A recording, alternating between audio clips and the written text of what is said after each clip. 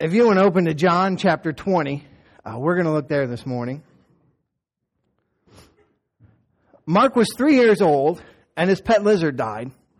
And since it was her grandson's first brush with death, Grandma suggested that Mark and her older brother do a funeral for the lizard. Well, Grandma explained what a funeral was. It was a ceremony where you have a prayer, and you sing a song, and then you bury your loved one. Grandma even provided a shoebox for the casket and a place outside in the yard to bury him. Well, the boys thought it was a great idea, so they headed to the backyard, and taking the lead, the older brother said a prayer. And then he turned to little Mark and he said, "Mark, would you like to sing a song?" And with tears in his eyes, Mark clasped his hands and he bowed his head and he belted out, "Hit the road, Jack, and don't you come back no more, no more, no." I'll stop singing now. See, I think that's what Pilate and Herod and the scribes and the Pharisees and the Sadducees and Caiaphas and Annas, everyone that had plotted the death of Jesus Christ, I think that's what they were singing. Those were their fondest thoughts. Hit the road, Jesus. Don't you come back no more. They wanted him gone. They wanted Jesus out of their lives forever. And so they nailed him to a cross and they watched him die. They sealed him in a tomb and they walked away singing, "Don't you come back no more." They were through. Pilate had washed his hands of the whole affair. And everyone returned to their place of business thinking it was just life as usual. But it wasn't. Yeah, Easter morning started in darkness, but it ended in light. It started in despair and tragedy, but it ended in hope and in triumph. I mean, just imagine how surprised everybody was. Imagine how surprised the disciples were. It was like a Gomer Pyle moment. Surprise, surprise, surprise. My bad imitation. It was a surprise. Pastor Edward Marquardt wrote, "There are certain times in your life when the word surprised is just not enough. We need bigger words." And on Easter morning, I think we need a bigger word, a stronger word. Maybe a grouping of more powerful words to describe how we're feeling. Astonished, astounded, dazzled, dumbfounded, awestruck, amazed. It's truly a wonderful morning. The events of today, the stone being rolled away, was so incredible, we don't really have a word in our language to try to describe the true meaning of today. I mean, we've been trying. For the last 2,000 years, we've been trying to describe today. Imagine the last 2,000 years, every Easter Sunday morning, preachers all around the world stand up at pulpits and try to describe the events that happened. And yet it still amazes us. Look with me at our scripture this morning. We're going to look at John chapter 20, starting with verse 1. Early on the first day of the week, while it was still dark, Mary Magdalene went to the tomb and saw the stone had been removed from the entrance. So she came running to Simon Peter and the other disciple, the one Jesus loved, and said, "They have taken the Lord out of the tomb, and we don't know where they have put him." So Peter and the other disciple started for the tomb, both running, but the other disciple outran Peter and reached the tomb first. He bent over and looked in at the strips of linen lying there, but did not go in. Then Simon Peter, who was behind him, arrived and went in the tomb.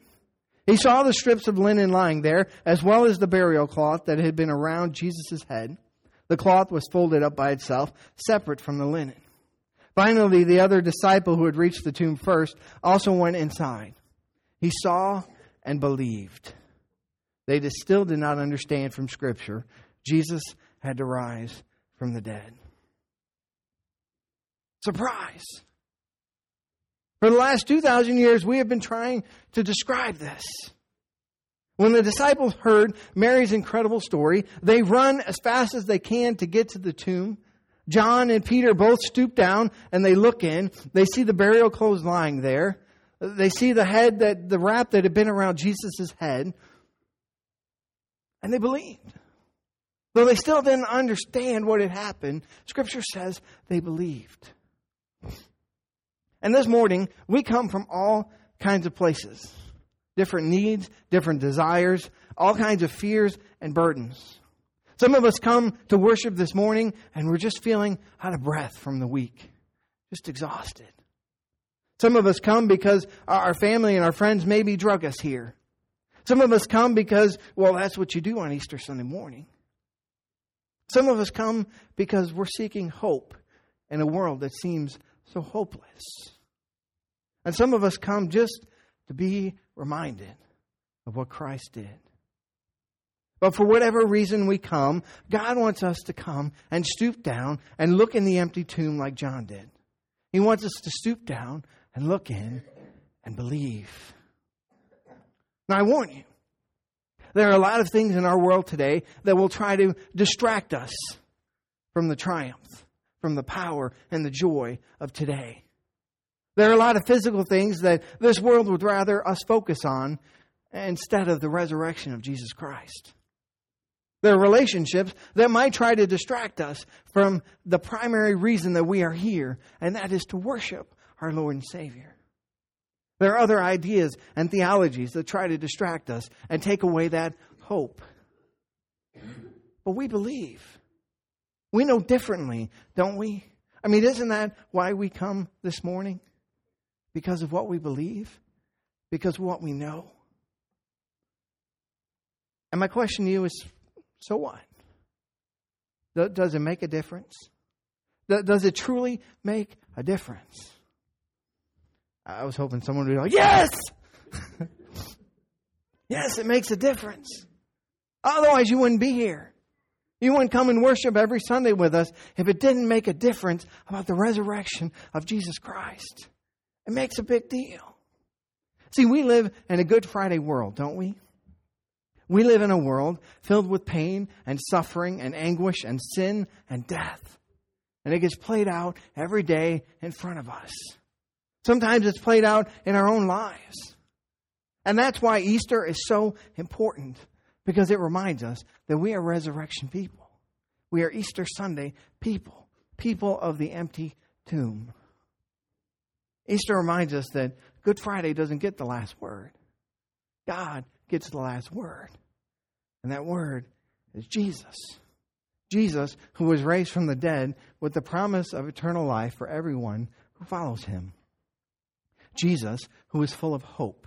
Jesus, who through God's Holy Spirit wraps us in his mercy and grace. Jesus, whose strength fuels us each day. Jesus, who walks with us, even carries us through the valley of the shadow of death. Jesus, who defeated death. See, the tomb no longer frightens us because we have been forgiven, because we have been received the promise of eternal life. And once we get that forgiveness, we can face anything. Chris Moretz lived down in New Orleans, and he decided to ride out Hurricane Katrina all by himself at his home.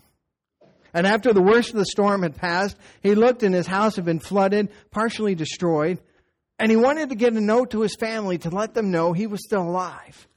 But there was no communication, no phone lines were down, no internet.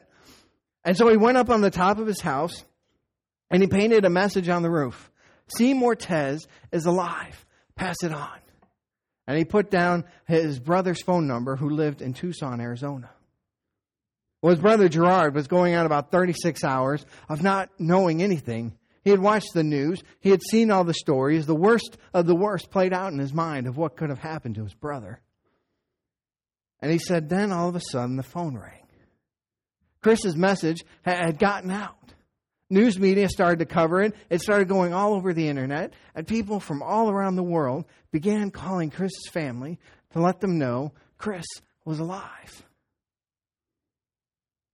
See, we live in a Good Friday world, but we're Easter people. And we know that Christ is alive. Through the cross of Christ, we see a world that is illuminated from the light that came through the empty tomb. And for the early church, the message was simple. Jesus is alive. Pass it on. And for us, as the church today, the message stays the same. Jesus is alive. Pass it on.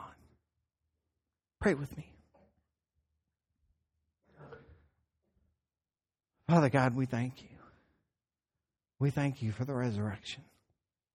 We thank you for the power, for the hope that we get because of your power. God, we thank you for your mercy and grace. God, we thank you most of all for your Son, who was willing to die for us so that we could live forever with you. God, I pray that's the message that we pass on every day. We pray this all in Christ's name. Amen.